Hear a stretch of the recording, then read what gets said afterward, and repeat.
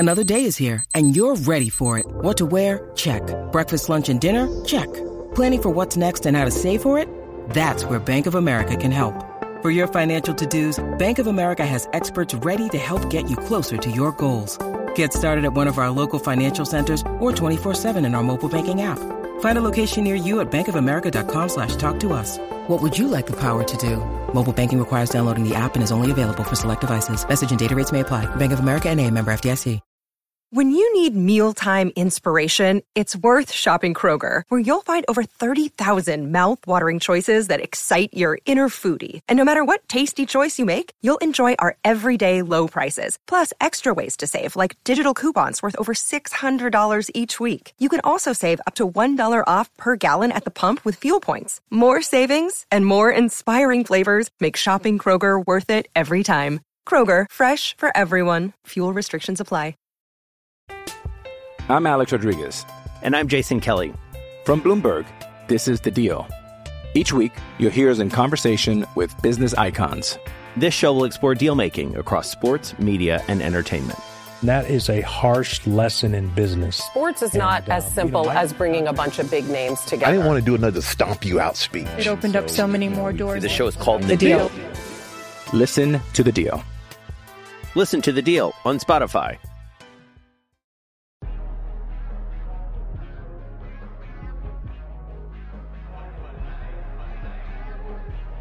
Hey guys, this is Emil Heskey, and you're listening to the guys at Cop End Fracas.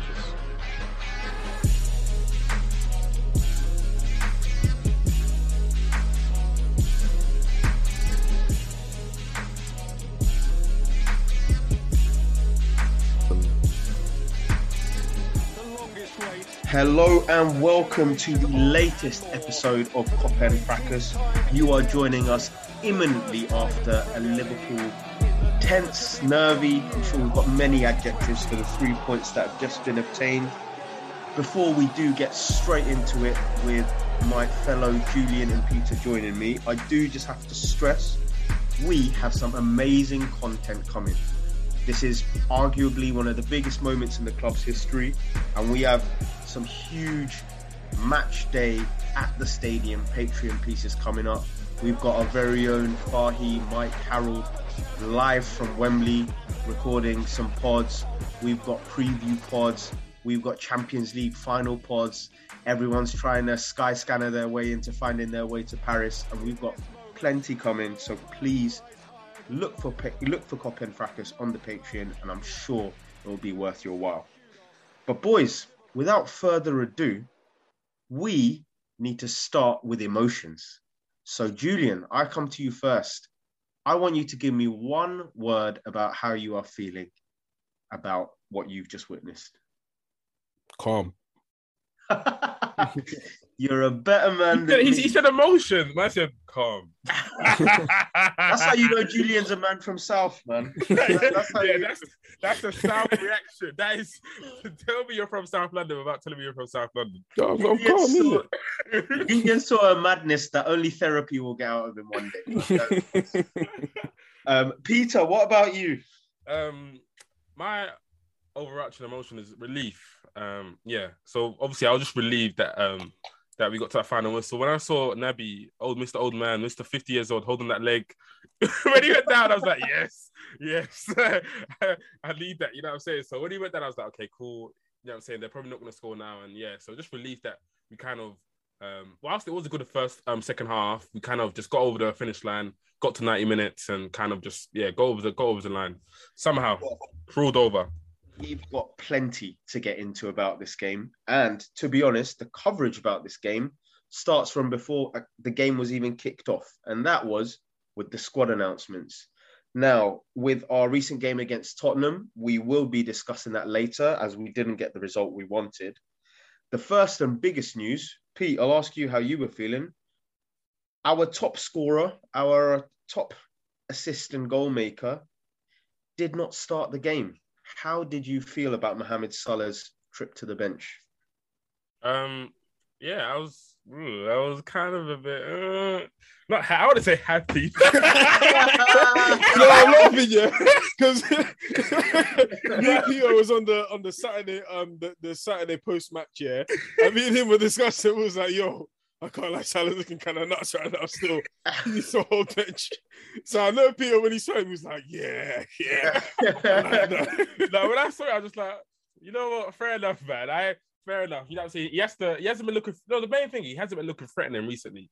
So it's just like when he's on the pitch, I don't really feel like he's going to score at this moment in time. So yeah, let him hold the bench until, you know what I'm saying, that kind of that side of his game comes back. So I wasn't really too what's the word? I wasn't really too. That front three should still be enough to beat most teams in the league. You know what I'm saying? Mane, Jota, Diaz, that's 3 quality players.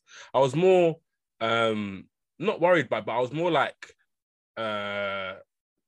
what's the word? Like not confused, but I was just more like, whoa, the midfield. You know what I'm saying? Like when I saw the midfield, I was like, whoa. You know what I'm saying? That's interesting. You know what I'm saying? But I thought you were gonna get into that. Yeah, no, definitely. And I think the big thing about Mo Salah not starting is obviously the rivals and the agendas are gonna be shooting off. But us as Liverpool fans, there's bigger fish to fry than personal awards at the moment, and we just want what's best for the team. We've had a 60-game season. Mo's done his bit for over 30 to 40 of them. Just because it doesn't happen to be now, I don't think it matters. But there was another inclusion who didn't start the previous game, Julian Tsimikas coming in. Now, let's not refer to how he played in the game, but just when you saw Tsimikas was coming in, based on how Robertson played against Spurs, how did you feel? Happy. But I feel like Klopp, especially in his latter stages of the season, needs to trust his squad a lot more, a lot more than he did in previous seasons. And you know, Robertson, you know, this is him having performances like he did against Tottenham. You know, are from fatigue, and he's allowed to have that because he's a human being. So it's okay. So yeah, Tsimikas coming in was something I did like to see. I think he's done himself justice this season to be able to just get into to be able to play a Premier League game that we need to win, and he has enough quality to do that. We'll get into the moment of madness that he had for the goal, but I personally feel like he played well after that. And he, you know, moment of madness aside, he was what I would expect of our backup left back to do. Like he done a good job for me. Okay, cool. I think we're going to get more into how his performance and the game in general unfolded. Peter did touch on it. Now, boys, I think we should all have a discussion together here about the midfield that was selected. Now, I put a little tweet out saying, Curtis Jones, on the one hand, Villa, super mobile midfield. You kind of understand why a young pair of legs in an exhausting season is playing. But then I also said that responsibility is going to be a big part of can you stand up in a game like this? And then Naby, who we've asked those same questions of before, both physically and responsibility-wise, you'd like to think have turned it around. But I think the general theme of that first half was probably that the midfield didn't look in control of that game in a lively evening ground like Villa Park. So what did you guys think of the mix in midfield with Fabinho behind? Peter, might come to you first. Okay, so the personnel isn't a problem. It was the combination. So it's like, okay, fine. We need a refresh. 100% we need a refresh because Henderson, Fabinho, Thiago, we went to Newcastle, wherever, it's not called St. James Park anymore. I don't know what it's called, Sports Direct Arena, whatever. Went there, you know what I'm saying? Got a 1-0 win, scrapping 1-0 win, cool. Went to Villarreal, extremely exhausting game, you know what I'm saying? And then now, Tottenham again, and then, you know what I'm saying? So they need a rest. They need a rest. So giving them a refresh was right, but it was just a combination. I just don't think Naby and Jones, I think they're not similar, but they need to be the most advanced midfielders in their midfield. Yeah. You know what I'm saying? So they also need the least responsibility as well. You kind of two players who have that. Yeah, so you need, you know what I'm saying? You need kind of 2 more defensively minded players and then plus a Jones or plus a Kea. Having both of them and then just having Fabinho, it's like having one square DM and then just 2 like almost attacking midfielders, you know what I'm saying? So, and then also, it's not even, okay, cool, we start them. The worst possible thing happens. we concede a goal in the first 5 or 6 minutes. So now this midfield is entrusted with regaining control of the game, which is, you know what I'm saying? It's difficult. Yeah, there were various various tasks they had to complete rather than just easing themselves into the game. You know what I'm saying? A normal game, they would have had touch of the ball. Jones would have come collect the ball off the defenders. That would have happened. But now Villa got their tails up after scoring a goal. McGinn's flying into challenges. Douglas Luiz all of a sudden wants to play this game after not playing this whole season. You know what I'm saying? And these men are just there, boom, boom, boom. So, it was just a difficult one for them to get into. And, I feel like they struggled to cope that first 20 minutes with the intensity and the chaotic feel of the game. And, I just really didn't like that 20 minutes because I just felt like our midfield, they just really didn't get control of the game. Yeah, and Julian, I guess I'll come to you for this. Like Peter said, the kind of lack of control and frantic pace of the start of the game from Villa culminated in the goal that they scored.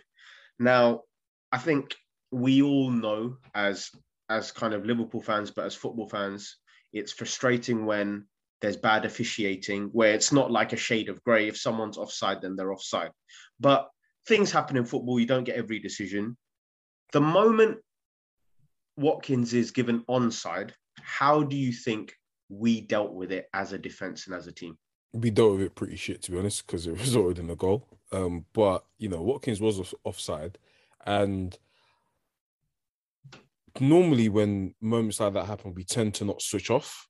We still play to the whistle. But that one was a weird one because it was so tight, but it felt like, I think even Klopp was shouting about it as well, like play to the whistle. That we kind of switched off. And then even when they got to the ball, they got their crossing, and we were still kind of switched off in the sense where people out of position, and Villa just felt a bit more of a physical presence for the crosses. Was barely able to deal with one, came out, we lost the ball again, another one came in, wasn't able to deal with it. I don't know what Tsimikas was doing, rolling on the floor. I think that was more desperation by the end, especially when he came in to push him as well. Yeah, and Matip was quite bad in a sense. He got beaten in a sense where he got beaten in the air. Man, it was a moment of madness. And those tend to happen when we concede goals, to be honest. So, I don't really want that start was just a nightmare start for us. But in some ways, it was kind of a kick up the arse that we needed. I'm kind of happy that it happened so early in the game instead of when we probably scored and they could have made it 1-1 and probably got back into the game. So that's the only positive I can take from that moment of madness there. I think the other big thing, and this is for me, I can't remember in the last 4 years this happening. I think this is the first goal I've seen Liverpool concede in this strong Klopp team where Van Dijk and Matip have flipped over to each other's side. You never, when they analyze it on Match Today or Sky Sports, it will say the centre backs have crossed over and they've lost position. You would never see Van Dijk as the right centre back and Matip as the left centre back. You're right. Play. So I wonder it felt like everyone was out of position because it felt like everyone was in line, but something felt so weird about that cross, and that makes sense now because Matip, the cross came in from the right. Matip was the left centre back at the time. He was the one that's trying to get to the ball, and man, it was just weird. When does that ever happen? Never. So that happens. As Peter's what was Tsimikas doing though? I want to know as well. I'm going to expand on this and say I have no idea how Julian said he had a good game because we're going to get into it. He was okay in the second half. No. On the ball, he was okay. But I don't know. He just sometimes like, bro, where are you? Like, where's your headspace? Like, bro, he didn't get pammed. He didn't get pammed in the after that goal. He was fine.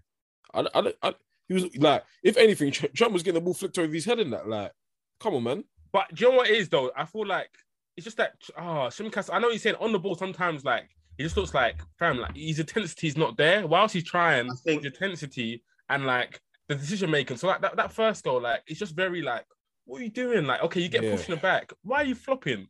Like, fam, you pushed him even. He even pushed him. That's what's mad. So why are you flopping? He fouled him. It should have been a pen anyway, even if they didn't get the header off. So that was the big thing. And I think, Peter, you're spot on. Like this is what really frustrated me about Tsimikas today. He's sick on the ball. Genuinely, there was one cross he put it across in for Mane. We all know there's quality in there. But one thing that Tsimikas did all that first half was wait. Suddenly there's 2-3 Villa men hounding you, not because they've arranged this amazing press, but because you've given them 4 seconds to get to you. Like it was very frustrating. But we did respond straight away. So I will let Peter take it away. We scored. Set piece FC strike again. So you tell me how the goal unfolded and whether there was anything you were impressed by, or it was just a lucky ticket back into the game. No, from set pieces, we're just an absolute machine because, I feel like, especially this season, Van Dijk and Matip, they've really because I think Chris said it, it felt like seasons gone by, we should have been scoring more % pieces with the amount of aerially monsters that we have in our team. Van Dijk, Matip, Fabinho, Jota, Mane, all great in the air, and you add Konate to it as well. So obviously Villa knew this, so I feel like that goal comes from Villa being over aggressive. So you saw on every corners, there was 2 guys marking Van Dijk. Yeah, I've never seen that before. 2 men marking one. So the Nakamba would be on him just normally. And if Van Dijk beat the Nakamba, he had contact. He had contact to get past 2. So it was just like they're having 2 final bosses. So they were being over aggressive. So they weren't really focused on clearing the ball. And I think that's where the ball kind of drops because Mings tries to run in, does his Superman act, fails. And then the ball kind of drops about. Van Dijk does well to keep it in play, and then Matip taps it in. But yeah, it's comedic defending from Villa. They're just too worried about pulling people down and not really engaging with the ball. They should be worried about clearing the ball and not trying to wrestle our players to the floor. So that's what. You're completely spot on, and I think straight after that goal, it's almost like you're hoping, right, we're in this now. With the drama's over, but now unfortunately, a man I celebrate very much was not helping us solidify our position in the game. And Julian, there is a man who dropped, there's been a few of them, dropped a bit of a stinkfest before he came off later with injury. And that is Mr. Fabinho. Yeah. Now, I want to ask you, is there a little bit of a trait developing where if you press Fabinho hard enough, there's a choke that can start to form?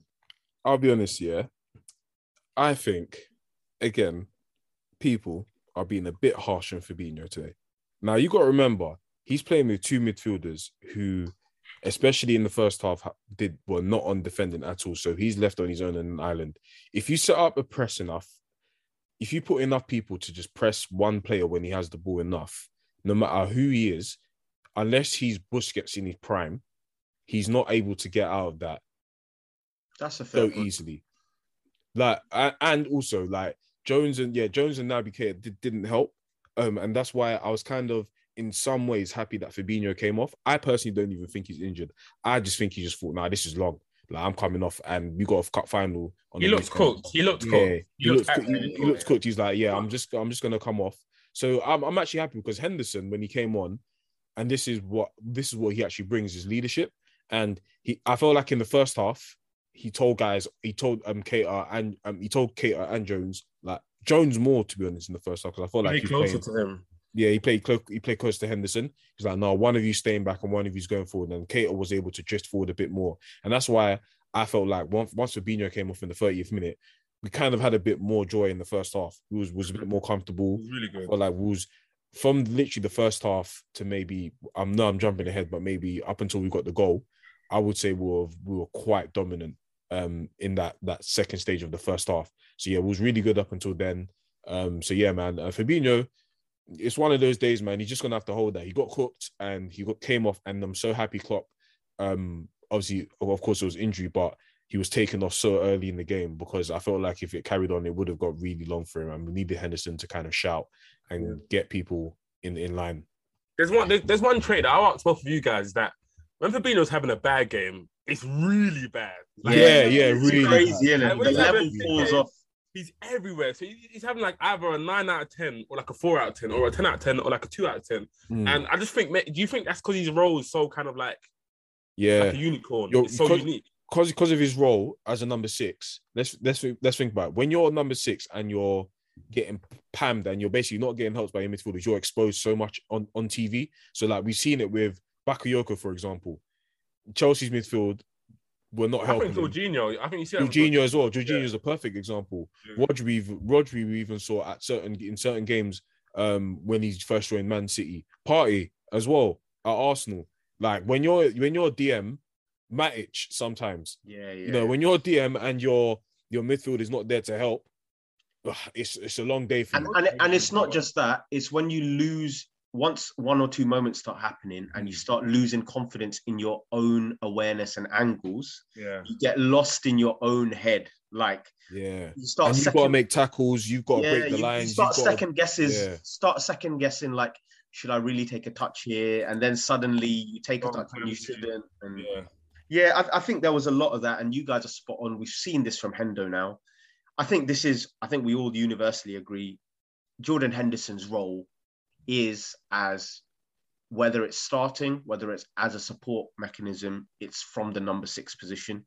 Both intelligence-wise, he's got so much experience now, match situations. The best thing about Hendo is that when I saw him come on, I thought, this guy does not give a crap about the amount of noise, amount of energy or anything that's going on. He's just focused on executing this game plan. And Peter, I mean, we're talking about a team that are trying to make history at the moment in whatever way they can. How important are traits like experience and situational familiarity when you're dealing with games like this? Yeah, 100%. I think people always say that like the captain's the kind of manager on the pitch, and I feel like we was kind of confident with Henderson coming on that like Henderson can obviously see it from the bench. He knew that we needed to calm the game down. He knew that we need to just get control of the ball. You know what I'm saying? He knew that the centre backs, the DM, the midfielders, they need to get on the ball, have a feel for it, just calm the tempo down. And one thing that Henderson does really well in that 6th position, he just takes 1 or 2 touches. 1 or 2, you know what I'm saying? Like, he knows his ability. Turn out and just recycle the other way. So good at it. Like, he's actually so good at that 1-2 touch, you know what I'm saying? I just passing it. Recycle, and that's what the game really needed. And just shout out to Henderson because he's like a far cry from when man was playing 6 England versus Croatia, and man was just hooping it. And you know what I'm saying? He's such a different player from then. You know, so people love to bring up that little video, that compilation, terrible video. I mean, it was 5 years ago. So, I mean, if people can't move on from that, but he's really developed and really changed. He's got so much IQ, and he's really developed his game since then. So he came on and really calmed the game down, and you saw everyone else's performances around him also go up as well. You know what I'm saying? Jones all of a sudden got on the ball more, got on the ball a lot more. You know what I'm saying? Mane got the ball. We've got to talk about that because that's my next topic on my notes, to be honest, boys. And that is just quickly. Oh, sorry, go ahead. Yeah, I was just gonna say just quickly. This is one of the rare times I would actually say Henderson at the 6. I really felt a lot more happy him being there than Fabinho, because I felt like if Fabinho was probably even still fit, he probably would have still had a bad game, because I don't think he's as comfortable on the ball as Henderson has grown to be. And he wouldn't have done the things that Henderson does. Like, for example, if he had the ball, kind of move with it a bit more, in a more like mobile, in a more mobile way. Because this is the first time I actually looked at Henderson and I was like, rah, you got bare agility, like you're mobile, like you're turning, you know what it was? It was the one where he turned out on that bouncing ball and he overran. Yeah. He turned away and it was really like, good at that. Yeah, I think he's watching Thiago. You've been teaching Henderson that little half turn drill. Henderson, that half turn, he's just so good at it. Pass it there, gets on the half turn. Like he's so mobile today. You know that meme of the guy that's watching LeBron when he's doing the move, the post move. That's Hendo with Thiago, bro. Because he was like so mobile today. So this was one of the first time I was like, you know what, Henderson coming on was a stroke of genius. It was what we actually needed. I felt like Fabinho probably, even if it would have been someone that would have exposed us a bit, not been as much of a leader in midfield as Henderson would have been, and not give people their clear instructions. So yeah, man. Shout out Henderson. And it's fine as well. I don't want people to take it as like, well, we're discouraging Fabinho. We're not. Different game situations require different players. Yeah. And this game situation required Henderson. You know what I'm saying? Peter, we're playing 60 games a season. This is why all of these what is the Liverpool best 11 thing does not matter, man. Yeah, like really. every 3 days the requirement is changing. But before we do move on to the second half, which I think we'll cover off quite quickly, you guys did mention a certain curious case of Curtis Jones, right? For the first 35 minutes, you guys are completely correct. He left Fabinho out to dry. I never saw him once even create an angle to really receive the ball. Suddenly, in the last 10 minutes of the half, he had 2 shots. He completed about 4 dribbles into the final third, beating about 2 or 3 men. When does this Jekyll and Hyde version of Curtis Jones come to an end and we see something consistent? I'll be honest. I'm gonna sound like a big hater after all the positivity that I've been saying today, but those stats can't trick me. I don't think he played well. He had 2 shots. It wasn't. I mean, I agree in the sense of I'm talking about a 7-minute period in a 48-minute first half. So I felt like me and Peter was discussing this, and yeah, it might be the fact that there was 2 ball carriers playing at the time, so there's a lot of confusion on who should go forward and who should be the one to progress the ball and make those passes. But I feel like Curtis Jones has had performances like this where I get that he's been kind of at times. I think today has been an example of him being kind of flung in, not being left to hung and dry, but being told to perform even though he doesn't have any rhythm and he's not been really playing games. But Julian, if you're 7th choice, you're never going to have rhythm. Yeah, that's what I'm going to get to. You're going to have to come in and prove yourself anyway, right? That's what I'm going to get to. But that's not an excuse at this point in the season. Like, we're going for all of it, and you got to impose yourself. And if you're 7th choice, you got to impose yourself on the game. And I felt like there's been even performances. I think the FA Cup performance. So who was it against? I think was it? Who was it? Who did we play in the FA Cup? Not Nottingham Forest. Yeah, it was Nottingham Forest. No. There was one. The one at home. Oh, was it Blackburn? Was it Luton? No. The one where Cardiff. It was Cardiff. Yeah, Cardiff. Yeah, that game. I was livid. I think we was all livid that game. It was like, what is Curtis Jones doing? Like he didn't have he wasn't imposing himself again. But then I think, funnily enough, he got an assist or a goal. So then, yeah, the Jekyll and Hyde thing that you're talking about comes in again. So yeah, like it's been quite a pattern with Curtis Jones that I don't feel like he's imposed himself enough when he's been relied upon, and that might be because he's a player that needs some rhythm, and of course he's young as well. So I'm not going to look too much into it, but yeah, I wasn't impressed with his performance, even though the stats might suggest different. Yeah. It's a difficult one. Obviously, I feel like I just have to kind of just play devil's advocate, and obviously it's just like, okay, when was the last time we actually saw Curtis Jones start a game? Firstly, when was the last time we actually saw Curtis I think Jones it was the FA Cup game that I'm talking about. You know what I'm saying? No, the last time I think I saw him start a game, maybe like Norwich in the FA Cup, but even, you know what I'm saying? So like, it's been so long, and that's my main point. Like, you throw him in, you know what I'm saying? He hasn't started the game for 5-6 games. You throw him in next to Keita, next to Fabinho, you know what I'm saying? And it's just like, oh, like that's hard. Like, I know this is the life of a footballer at the top level, right? You need to take a chance where you get them. But these chances are so far and few between. So it's just like, and his age as well. He's not like a 28-year-old, you know what I'm saying? When Giroud used to come off the bench for Chelsea, this guy's a seasoned pro, you know what I'm saying? Playing striker doesn't change, you know what I'm saying? These man, so when Curtis Jones, his game is still developing, and you're playing him through and far between for him. So it's difficult for him. So yeah, but I do agree with Julian in the fact that he should take his chance whenever he gets it. But it's really tough, man. Like, Liverpool, we're playing at the top level. We want to win all the trophies, want to collect all these trophies, and we can't really afford to give man time to develop on the pitch. But it's tough, man. It's really tough. Yeah, and I think ultimately those positives were something, credit to Jones, that helped us kind of walk into halftime or jog into halftime with Steven Gerrard jogging gently behind. I thought that was the most beg moment. That was the most beg moment of the game. But let me run too.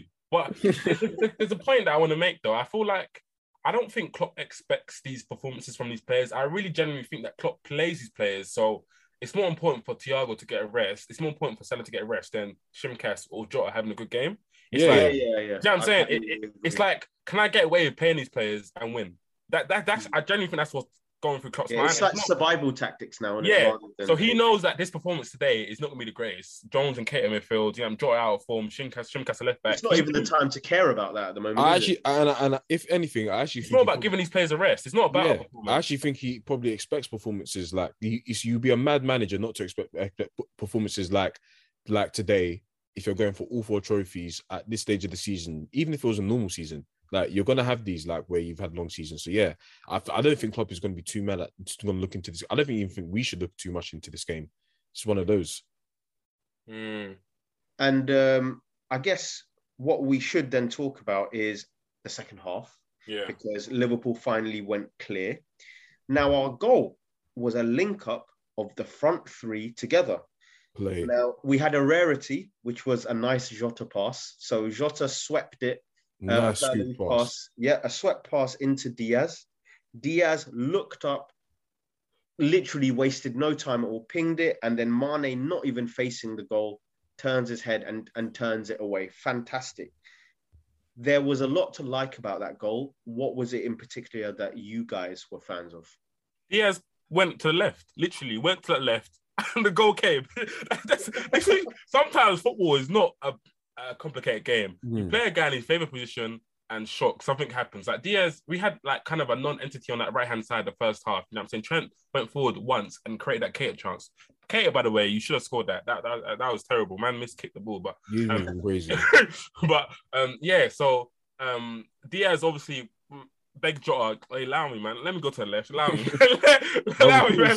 Give me a little 10 minutes there. You know what I'm saying? The Jota's like, all right, man. So then Diaz goes on to the left, gets the ball in a 1v1 situation, delays. Well, he kind of like Moshed, he runs at Mings for a little bit and then crosses it straight into Mane. Mane finishes it. So, Diaz goes on to, like, Diaz, franchise player, man. Top. Mad. I genuinely think that. Top baller, man. Yeah, man. I don't even want to speak on him at the moment because he might be our best player, no cap. No cap. The thing is, Pete, you're not going to get an argument from me. I genuinely believe it as well.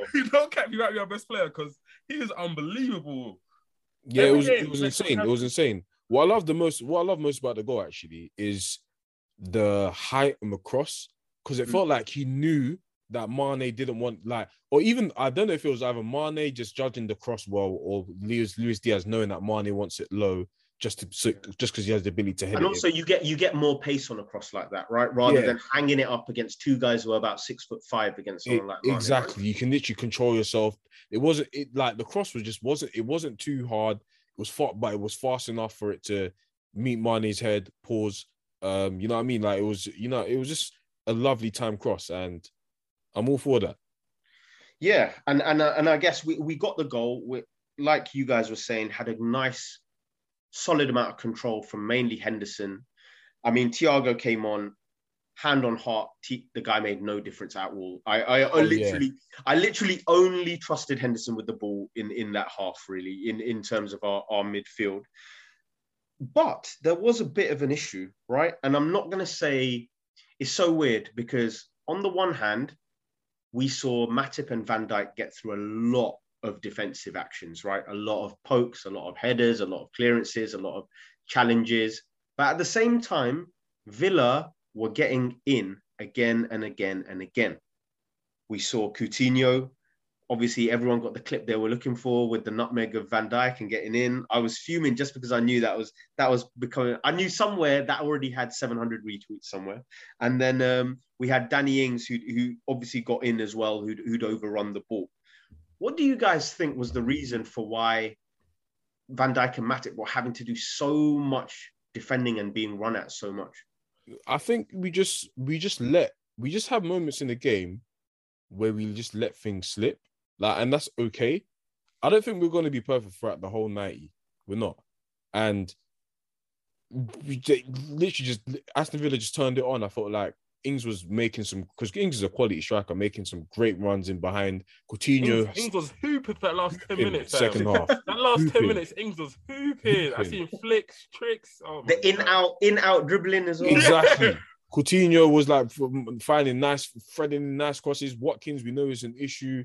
Like you know what I mean? Like sometimes, you know what I mean? Do you know why Watkins is jarring? Sorry, Julian. Because he's not winning the ball. He's just being a fly around Van Dijk. He's just pushing Van Dijk. Or just some light skin, you just running around, making the menace, fam. making us look like dickheads, bro. But yeah, man, I can't like Van Dijk. He really earned his money. Really, really, really earned his wages this week, because boy, I saw, you know, that nutmeg you're talking about with Coutinho, the recovery straight after that. Yeah. Insane. Even the one where Ings was offside. Ings tried to cut back. Van Dijk put on the burners and stop the cutting as well. Like, there were a lot of important moments that people will think Liverpool are under pressure, so Van Dijk's having a bad game. But being under pressure is a team thing. Recovering your situation to make the action that stops a goal from happening is what a centre-back's paid money for. So, yeah, they're... But you know why I think that was happening? Because he wasn't cutting those passes at source.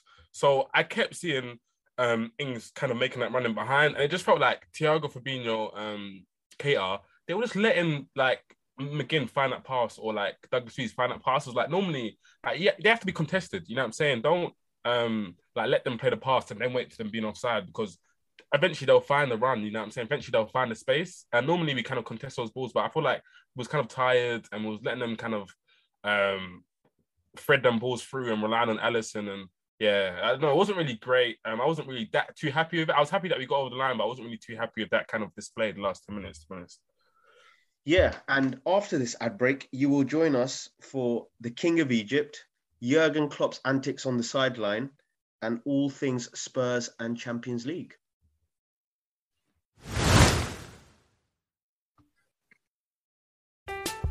I'm Alex Rodriguez. And I'm Jason Kelly. From Bloomberg, this is The Deal. Each week, you'll hear us in conversation with business icons. This show will explore deal-making across sports, media, and entertainment.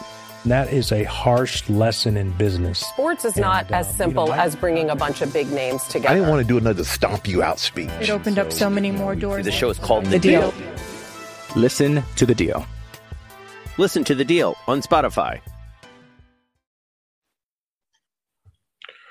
Right, so to see out the game, Jurgen Klopp brought on Mohamed Salah, potentially to grab a goal to relieve some pressure, potentially to get some minutes in his legs, just so he's not completely, unused before the final on Sunday. But he had a mixed bag of a performance. What did you guys think? What Salah was talking about? Yeah. I ain't mixed. That was just us. There's no mixed about it. There's no mixed about it, bro. Us. That went good, bro. Like that went from the Salah I expect. Like if Minamino's get that cameo, I'll be like, it's all right. But Salah, man, you know what I'm saying? Like, come on. Where is that you, by the way? He's with Oxford. Just what? Is he even on the bench? No. He ain't making match days, man. Fucking hell. What's that in, man? But even what you're saying, Pete, like our first moment of Salah was there was a bit of a bouncing ball. Salah was in on goal, and the first thing was I touched that one about 7 yards away from him and straight into Emi Martinez's hands. And I think, I to be honest, I couldn't care less whether Salah was good or not. The only thing I found frustrating was the last 5 minutes where we were holding on. If you guys remember, he was near the touchline, near the corner flag, and instead of just holding the ball there, he's trying to beat the man on the touchline and basically set Villa up for another attack. So, how do we solve this, guys? I mean, ultimately, forget business end of the season. We're in the last 5 games of our season. Is there anything that can turn more around, or you're just hoping that he's just got 1 or 2 good games left in him? I'm not gonna lie, man. There's nothing we can do to solve his issues. That's his issue problem, innit? Like, I can't lie. He needs to pattern up. He's taking the piss now, man. Like, I can't lie. It's been like, since the start of the year.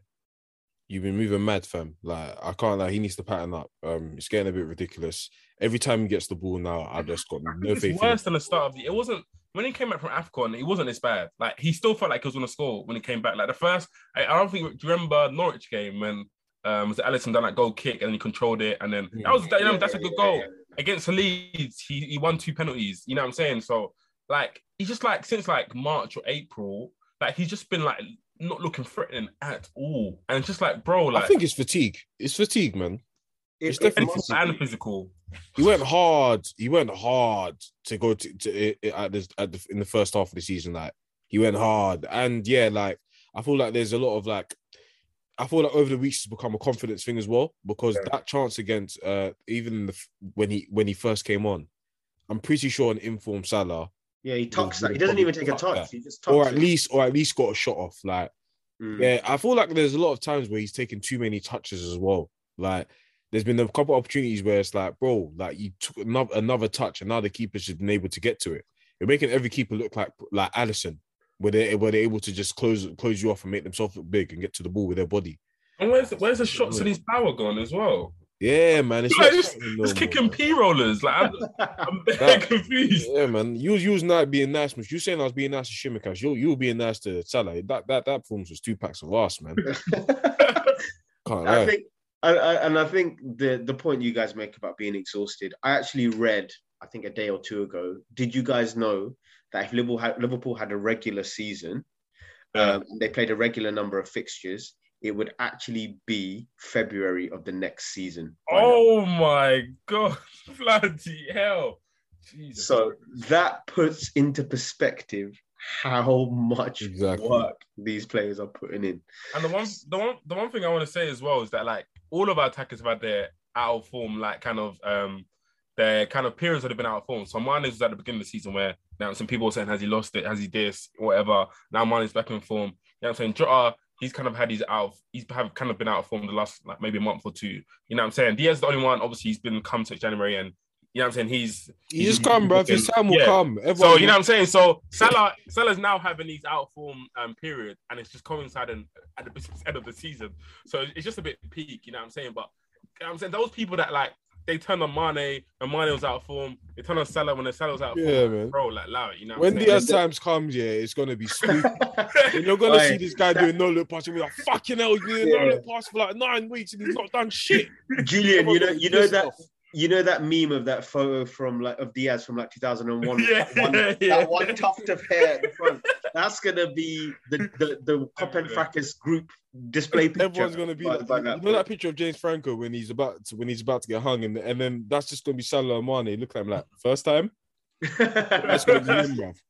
That's it. But yeah, I think that rounds off a game. Jurgen Klopp.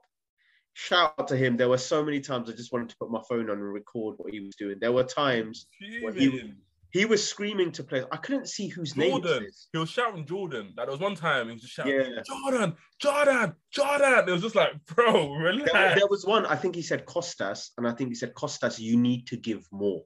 Like, there wasn't one player he was... And one thing he done, Jota was absolutely tight. You know, Jota can't press. He can press, but not the way these men press. You know what I'm saying? So after a while, Jota's like, nah, fuck this, man. I'm not pressing him. I'm bagging now. This is long. Jota was actually cooked. So the last 10 minutes, he switched to Mane to left wing and then put Jota up top. And then that's when Mane was kind of tracking back, because Jota, he was not helping Shimkas at all. Jota actually kills me, man. The way he's so good, but he's so like, I don't know. Like, you can't even get angry. You're just like, you played shit, but it's whatever in it. Like, cool, we'll just move on. It's not like, you know when Firmino was like playing bad, it was very frustrating. But with Jota, it's like, you were shit. You didn't do anything, but all right, man, it's whatever in it. Just, do you know what? I think Jota constantly has, like, he floats in and out of, I can't believe I'm here, to also... Oh, I'm actually quite good. Like, he's just in between. Lucky to be here, but also I belong here. I think when he gets a run of games and everyone kind of finds him out, like, I'm playing against Joe, he's like, I can't lie. You man actually rate me like that. It's not that, man. I was thinking earlier. I was thinking, do you know what? I think Jota and I think I was gonna say I think Jota and Son are quite similar. If someone's got to go to a bigger team, I think someone had the same deficiencies as Jota. Nah, I think Son is clear. Nah, do you know why I say that? Do you know why I say that? Man. Hold on. Do you know why I say that? I think because Son doesn't go past plays like that. Son can't really find his yard of space. He's quick like Jota, but like I think what Son has over Jota is that Son is a better striker of the ball, and you'll see Son take corners, you'll see Son take free kicks, but Son, his main game, you won't see Son break down, you know what I'm saying, a low block. Yeah, nah, he's just looking to wrap it. He's just, you know what I'm saying? Only yeah. things like Son is great on the counter, and he has he's really good at striking the ball from outside the box, but you're not going to see a mad move from. But you know, speak about that, Peter. You see that him having a mad strike. It's like even in moments where the ball's coming in that pace so fast that certain players can only probably like just get it softly enough to get on target. Yeah, he's the kind of guy clean. But outside the box, any corner, both foot. Yeah, his goal, ironically, his goal against Villa proved that because that flashed across when a team sits deep against Son, I just think he would have the same problems as like a Jota. That's what I think. Anyway, we ain't breading him, man. Go listen to New Spurs Order if you want to hear New Spurs Order. Listen to their pain, man. That loser pod there. But ironically, speaking about Spurs, we need to talk a bit about that game, boys. And I think what's more important, I think everyone watched the game, is the aftermath. We've had a bit of back and forth between Klopp and Conte about how they should have approached the game. I guess, what do you guys think of Klopp trying to turn it onto Conte and how Spurs approached it? Klopp needs to lie, man. Like, I can't lie. Sometimes, but I hear it. Like, I'm thinking like all great managers are sore winners. I'm a sore winner because I'm great. You know what I mean? When you're a sore winner, you're great. All right. So that's why Julian said calm at the start of the show. So like he's salty, but Klopp, man, allow it. Like, not every team, you're better than me and Peter spoke about this on Sunday, sorry. You're better than 99.99% of teams that are playing football on this planet. Maybe there's the one team, Man City, that's probably better than you. And that's just maybe. So yes, don't be surprised when teams don't come out and want to play football against you away from home. So what you're saying is Klopp needs to learn to hold that. Yeah. He needs to learn how to hold that, but not at the same time, because fam, like, he's allowed to be. He's clopping it. Like, when you do what you want when you're popping, you're allowed to be salty. Like that kind of shade, I respect it. Like, he listened to Future's album and was like, "Yeah, man, you're a bitch, man. Like, what you're playing? You're just playing come in counter attack and you're moist." But yeah, man, Klopp just sometimes hold that, but that's a sign of a winner. Julian, you got a point still. I feel like it's not necessary every time we face a low block. Every time we face Atletico, he comes out and says, "I don't like this style of play. This, that, boom, boom, boom." And I think the reporter knew. We can't say low block though, Peter. Just to stop you there. We smack, like Julian said, we smack 99% of the team. Is it when we come up against a low block, or is it when we come up against a manager whose plan works? True, that's a good point actually. It's especially a back five. When he didn't say this against Newcastle, but when we beat Newcastle, so I just feel like he's got to kind of allow it. Like he said, we play low blocks mostly every week, so there's no need for it. But like you said, it's a sign of a great winner. So yes, and do you guys think that the way Spurs approached it? I personally thought Conte had a really good game plan, and it was, regardless of what Klopp's trying to convince the media, it was really positive.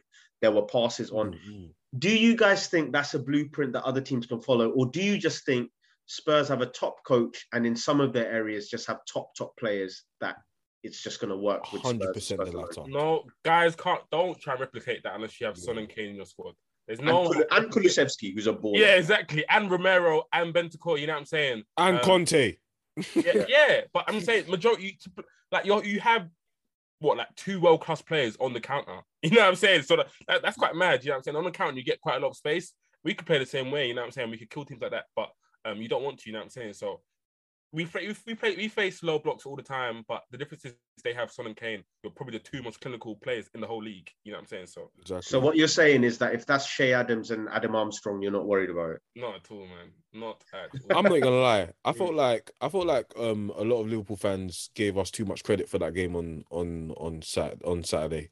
I felt like Conte done his job and done it very well. And if a manager comes to Anfield and does his job very well, I can't imagine there's a world where we can say that we had a good game.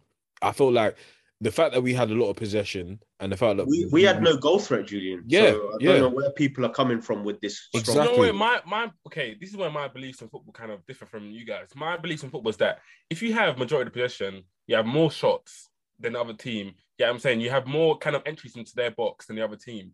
Then I feel like you've dominated the game and you had a better game than the opposition. No matter how great they're kind of, no matter how positive they might have tried to be maybe on the counter or like kind of openings they've kind of had, it's like you had most of the ball. This is football. You've had most of the ball. You've had majority of the game was in their half. Okay, so, but Pete, we've had a better game. If that's his game plan and by design, that's what he wanted to do, because that's what Conte actually does in big games anyway. Like I remember he done the exact same thing against Man City when he was at Chelsea. Like if he sets up to not have the ball, like have the ball, you can have it. But I know within my hearts of hearts, I have the talent and the tactics to actually get a goal. And also I have the players to get a goal on the counter, and I know that's what I want. Yeah. If you actually play into a manager's hands and he lets you have most of the possession, I'm not saying that we played horribly. I'm just saying that the manager he done his job, man. He done Peter, well. Let me throw a question back at you, Peter. Then I can't dispute what you've said. That's your idea of what you feel a good performance is. But let me ask you this: out of Spurs and Liverpool that night, who do you think had more situations where they were out of control of? Probably Liverpool. Probably, yeah. You see what I mean? So even though they entered the box more, I don't think we ever entered the box in a place where, apart from one heroic Davis block, they weren't scrambling at any point. Whereas even though Spurs were on the halfway line, all of our hearts were in our mouths because we saw on the other side of the pitch. But you know what? That tactic requires people to have off games. So Salah has an off game. If Salah has a great game, Salah probably scores 2 goals. You know what I'm saying? Mane had a quiet game. You know what I'm saying? That tactic of sitting deep, soaking pressure, obviously being in control of having players in front of you. You know, what's to say that Salah won't smack it from 20 yards? You know, so what's to say that people... But isn't that the intelligence of a top manager, knowing that this lot have played 60 games this season, not all their players are going to have that? And also, don't you think his back five sets up for him to make it harder for us for our attackers? Makes it harder, but I'm saying it requires attackers to have off games when you do that. I wouldn't say that. You know, I would say that. I wouldn't say in terms of it requires our attackers to have off games. I would say that it makes our attackers have off games. Like with for example, Salah. Yes, he's in bad form, but I still feel like Sessegnon and Ben Davies done a great job in containing him in that back five. But when you see Trent's crossing that bad, come on, Trent's crossing was because they was able to cut off the spaces where he would be able to cross. And also. Pete, one thing I think you are undervaluing. Yeah, undervaluing is probably Conte, and the way he positioned his players caused a lot of Liverpool's play, rather than you're looking at as Liverpool were poor and the effect of that is good Conte tactics. But I think Conte got his angle. He spotted that Trent has not been that good in the last 2-3 months. He's not as confident with his passing. Let's capitalize on that. He's noticed Salah's not on form. Let's capitalize on that. If it's all about give and take, it was always and what's weird, and we always say how our most creative side is the right hand side. Did you notice in that game he was always trying to get the ball to the right hand side? Yeah, he was happy to give it to. He was happy to get. He was loving the fact that Henderson, Trent, and Salah was all getting the ball, because he was able to be like, right, cool, I've got the players here. Sessegnon at left wing back was able to cut off the spaces really well and keep up with Salah. At least to be able to. That's why I feel like we got it wrong. Obviously, I don't want to spend the whole pod on this game, but I feel like Trent. That's not a game for him in the half spaces, because their middle was compact as hell. Trent should have been hugging the touchline so much. So, you know what I'm saying? I don't know why Trent was trying to run in behind. You know the one where Thiago got the clip wrong? Yeah. That wrapped Zabaleta run almost around the back. You know what I'm saying? Trent should have been playing wide. Trent and Robertson should have been, you know what I'm saying? Guardiola wide. You know what I'm saying? But yeah, let's Robertson stunk as well, man. Fucking hell. Listen, man. He's how many? I just told you what the calendar, the real life calendar is. These guys, we've got to be sympathetic. But obviously, we've got the final thing I do want to cover. We don't want to look too far forward to the Champions League final. But one thing that's definitely coming is, of course, the FA Cup final this weekend against a team that I have certainly not the most rivalry still. This is my villain arc right here, because I can't stand that Chelsea team. I can't stand the players that they call winners. I can't stand anything about it. So what do you guys think about that Chelsea game? They gave us such a hard game in that Carabao Cup final, where probably over the 120 minutes, they need to, they caused us a problem. So what do you think we can do this time to flip it around? I think this time Thiago needs to be fit. That's for one. So we haven't had Thiago in both games against them this season. That's been a major key. So getting him on the ball, having midfielders that can actually hold a candle to Kovacic and Kante in that midfield. So I think both times when we play them, Kovacic and Kante kind of get on the ball and they kind of dictate the game a bit too much. So having Henderson, having Thiago, and obviously I think Fabinho might be out. But even if Keita's still got ability on the ball, you know what I'm saying? Having Keita, having Thiago get on the ball and kind of cause Kante, Kovacic a bit more issues will be key. And I feel that they have a kind of dilemma in themselves in that they don't obviously know what kind of front three to start. They don't know who they're starting in their attack. Lukaku just scored 2 goals now. You might want to start him. Havertz normally starts against us, normally has a good game, but he's been off the boil recently. Yeah, he's been off the ball recently. You know what I'm saying? Mount again, Pulisic maybe had a good couple of games. Werner's been starting games. So yeah, they're kind of like in kind of just kind of having a real dilemma who to start. And I feel like we kind of know our best team. Obviously, we know that Diaz, Mane, Salah are probably going to be the front three. Either Matip or Konate, probably Konate will probably play. And it's just really depending on whether Fabinho will start or not. But yeah, I think we've been better than Chelsea this season, and the game should generally show it. Whilst they've been good against us, I think this is their really worst period of form this whole season. And I don't think football, like, whilst form goes out the window in the final, I still don't think you can really turn it on like that. You know what I'm saying? Like, football's not a thing where you can just keep turning, because, all right, cool, it's the final now. Let's turn on the good form. Let's rise it. They will rise it a bit, but you've been out of form. But then don't you think it's the culture of Chelsea where, regardless of even if they're having a horror season, they rise it for these cups? Yes, but the culture of Chelsea is not Werner. It's not these man. Like Werner, Pulisic. Like, what are you saying? What are you saying? You're not feeling the Bowley era, yeah? Nah, man. It's a bit stinky. You know it's not that, man. It's not that, man. This ain't the same Chelsea, brother. And we ain't the same Liverpool as well, bro. We bucked them twice in the final. We're not facing Drogba, Terry, Lampard. Yeah, Drogba's not dunking on Carragher's head no more, man. We got guys like Werner and fucking Cho and that, bruv, and Lukaku and that running around against Van Dijk. Like, it's not that no more. Mush needs Cho not to do anything in that game. Cho ain't making match day, brother. Don't worry. I'm not concerned about Cho. Cho needs to focus on this hoodwink World Cup he's trying to get with Ghana, man. But yeah, man. No, I can't lie. Saturday, I'm looking forward to it. I think this is going to be a big test for us, because I can't lie. These boys need to win this trophy, because if they win this trophy, that means they've won everything that there possibly is to win at Liverpool Football Club. And I feel like that is something that is big. I feel like Klopp also wants to make a statement with the domestic cups. Be like, you man thought I wasn't taking it seriously, yeah? But the first time I got a full squad, I'm taking it seriously. Hold that. So that'll be lovely for Klopp to win the FA Cup.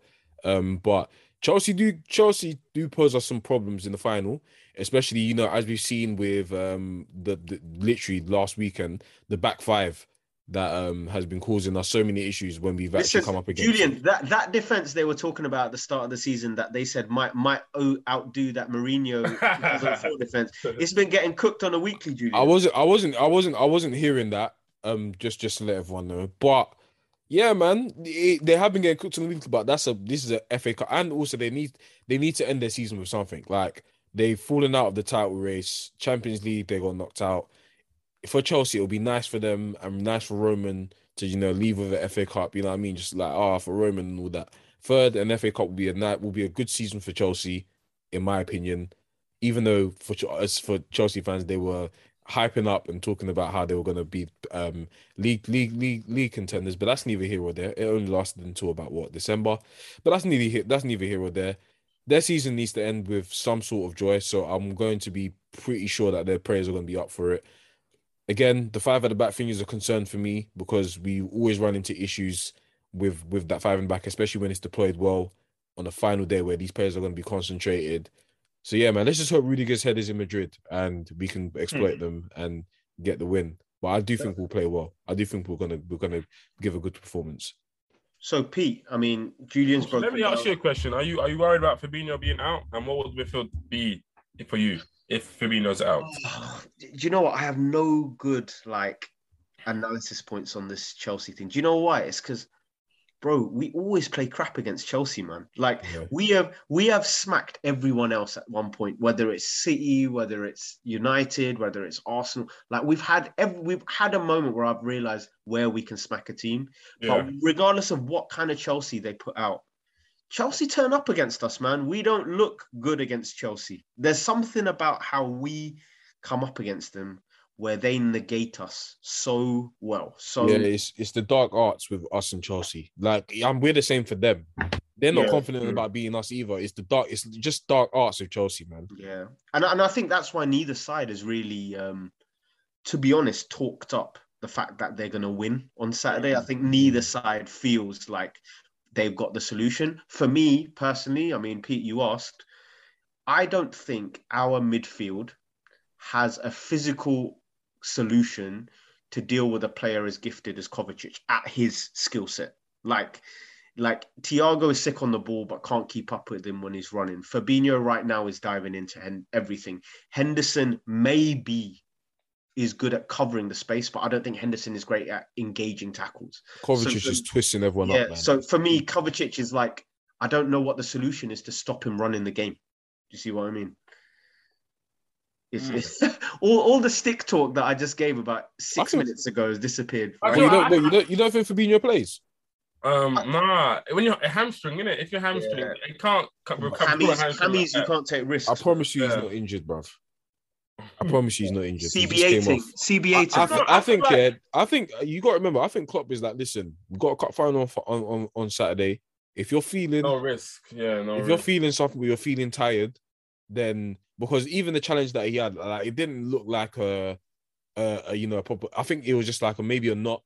But Klopp was like, if you're feeling like you need to come off, we need you for Saturday. So just literally sit down and we'll get you off. And you see how fast he came off. It wasn't a thing where they tried to strap him up and they left him on the side so you can carry on. Klopp was like, straight off. But you don't. So but when it's hamstring injuries, though, you can never carry on. Players don't really tend to carry on when hamstring injuries, though. That's the only thing. But just on that midfield point, I don't know. I feel like Naby and Thiago kind of match up well with Chelsea. Uncle, you think matching up to that? I can't like Thiago. I can't like Naby was gripsing up Man City's midfield. So Bernardo Silva. So yeah, and we saw it in the kind of and Kante in the Carabao Cup final. Yeah, that whilst Naby didn't have a great game on the ball, he was causing two uncles, or maybe he just fired it out. Kante would just fired it out of a bottle of Guinness. You know what I'm saying? So those two uncles just find out. So. We really see Thiago versus Kovacic now. That's a really good battle to see. Okay, cool. Who can really dictate the flow of the game? Who can really get on the ball? I do think Thiago's a bit better than Kovacic on the ball. Whilst I think Kovacic is a bit more powerful than him, I feel like I think Thiago's a better passer. I don't think there's a comparison, but I also don't think Thiago can touch Kovacic when it comes to ball carrying. I don't think many midfielders in the world can, right? But I would rather them two be eights than Henderson. Henderson being an eight against them two kind of scares me because then he just runs around kind of boofing it, and you know what I'm saying? So Henderson being the six and them two being the eights and kind of competing with them, I prefer that, to be honest. So that's your midfield three, is it? Kante, Henderson, Keita and Thiago. Yeah. If I see Milner, oh my God. Listen, Uncle will keep up with Kovacic, you know. Don't underestimate Uncle Milner, man. It's on the ball though, man. Oh. Julian, what about you? Yeah, I'm with you guys. I want to see the midfield that ended the game today. I like the midfield that ended the game today, you know. It looked... Obviously, I think Thiago, obviously because of the time he came on, didn't look good. But if he was able to warm up, because he has those games sometimes where he needs to warm up a bit. If Fabinho, I still think Fabinho plays on Saturday. Don't be surprised if you see him. But yeah, Henderson, Fabinho, Thiago, Keita is the midfield that makes the most sense. And in terms of, I guess the only other choice that is a big choice to make is at the back at Wembley. Do you think it's better to partner Virgil with Konate or Virgil with Matip? I feel like Matip has a bad time against Chelsea. Yeah. Did Konate play against them at Stamford Bridge, or was it Matip? So at Stamford Bridge, it was Konate. Yeah, it was Konate that played, and then at Anfield it was Matip, because I remember Matip was. I was really livid with Matip on the Chelsea game. I personally think I would go with Matip, but more because what you guys have just said formation-wise, where Chelsea play with these kind of false tens that kind of run on.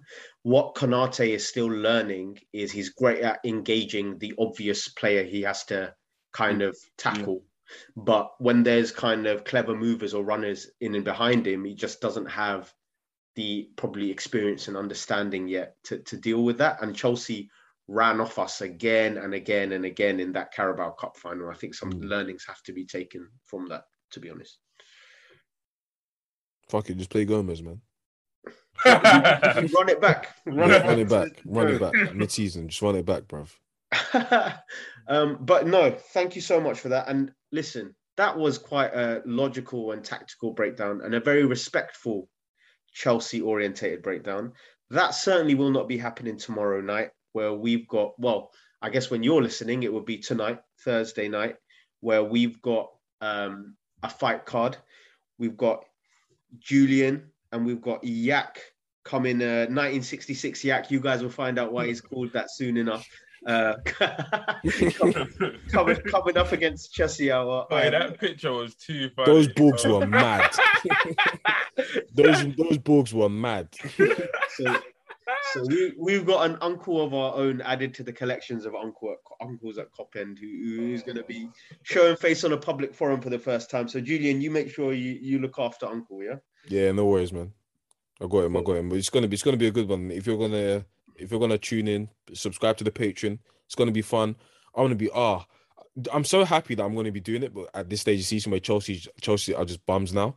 So yeah, man. I'm happy. Listen, no more of that nonsense in those combined 11s, yeah? Make sure you pattern that properly. Bruv, it's never me. It's the fucking host all the time. They chat shit. Guys are putting like redacted. Guys are putting like Smith Rowe. Guys are putting like, instead of our attackers, like, oh my. And we need to look stuff. Rams don't go back onto them 11s and just look at them 11s, because I know there's some atrocious stuff on those. Yeah, mate. I don't know what the 11's going to look like tomorrow, but we'll see, man. Yeah, we'll see. Cool. Well, I think that's a good place to wrap it up. Like I said before, please, we have so much happening. It would be you, the listener, who's missing out on everything we've got to come. So, Julian, Peter, thank you very much, and peace to all of you.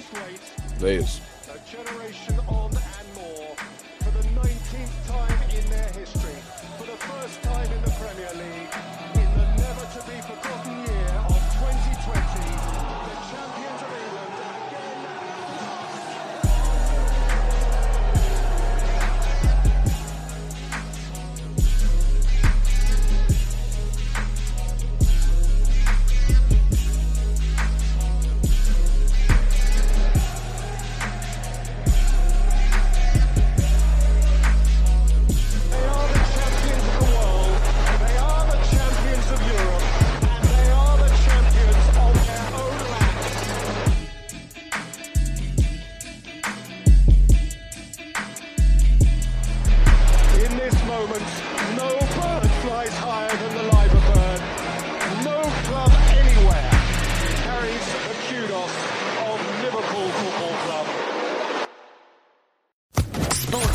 Podcast Network.